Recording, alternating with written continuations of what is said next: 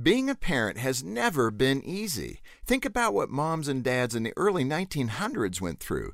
They had to contend with the Spanish flu, which killed 50 million people, and World War I, which killed 20 million more. During the Great Depression in the 1930s, 25% of Americans, most of whom were parents, were out of work. During World War II, parents worried about their older children battling Nazis and kamikaze pilots. In the 1950s, parents worried about polio and communists. I could keep going, but I think you get the point. Parents in every generation face challenges. When I feel like the world's spinning out of control, I go back to my core values for stability.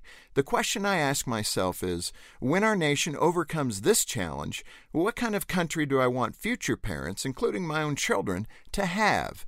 My answer is one in which faith is honored, where families thrive, and where every human being is treated with dignity and respect.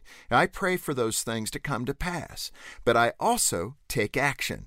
That's what our ancestors did. They hoped for a better world, then they went out and did something about it. And by and large, a better world is what they got.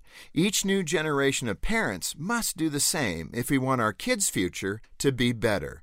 We must lean into the fight and put our beliefs into practice to create a better world. For Focus on the Family, I'm Jim Daly.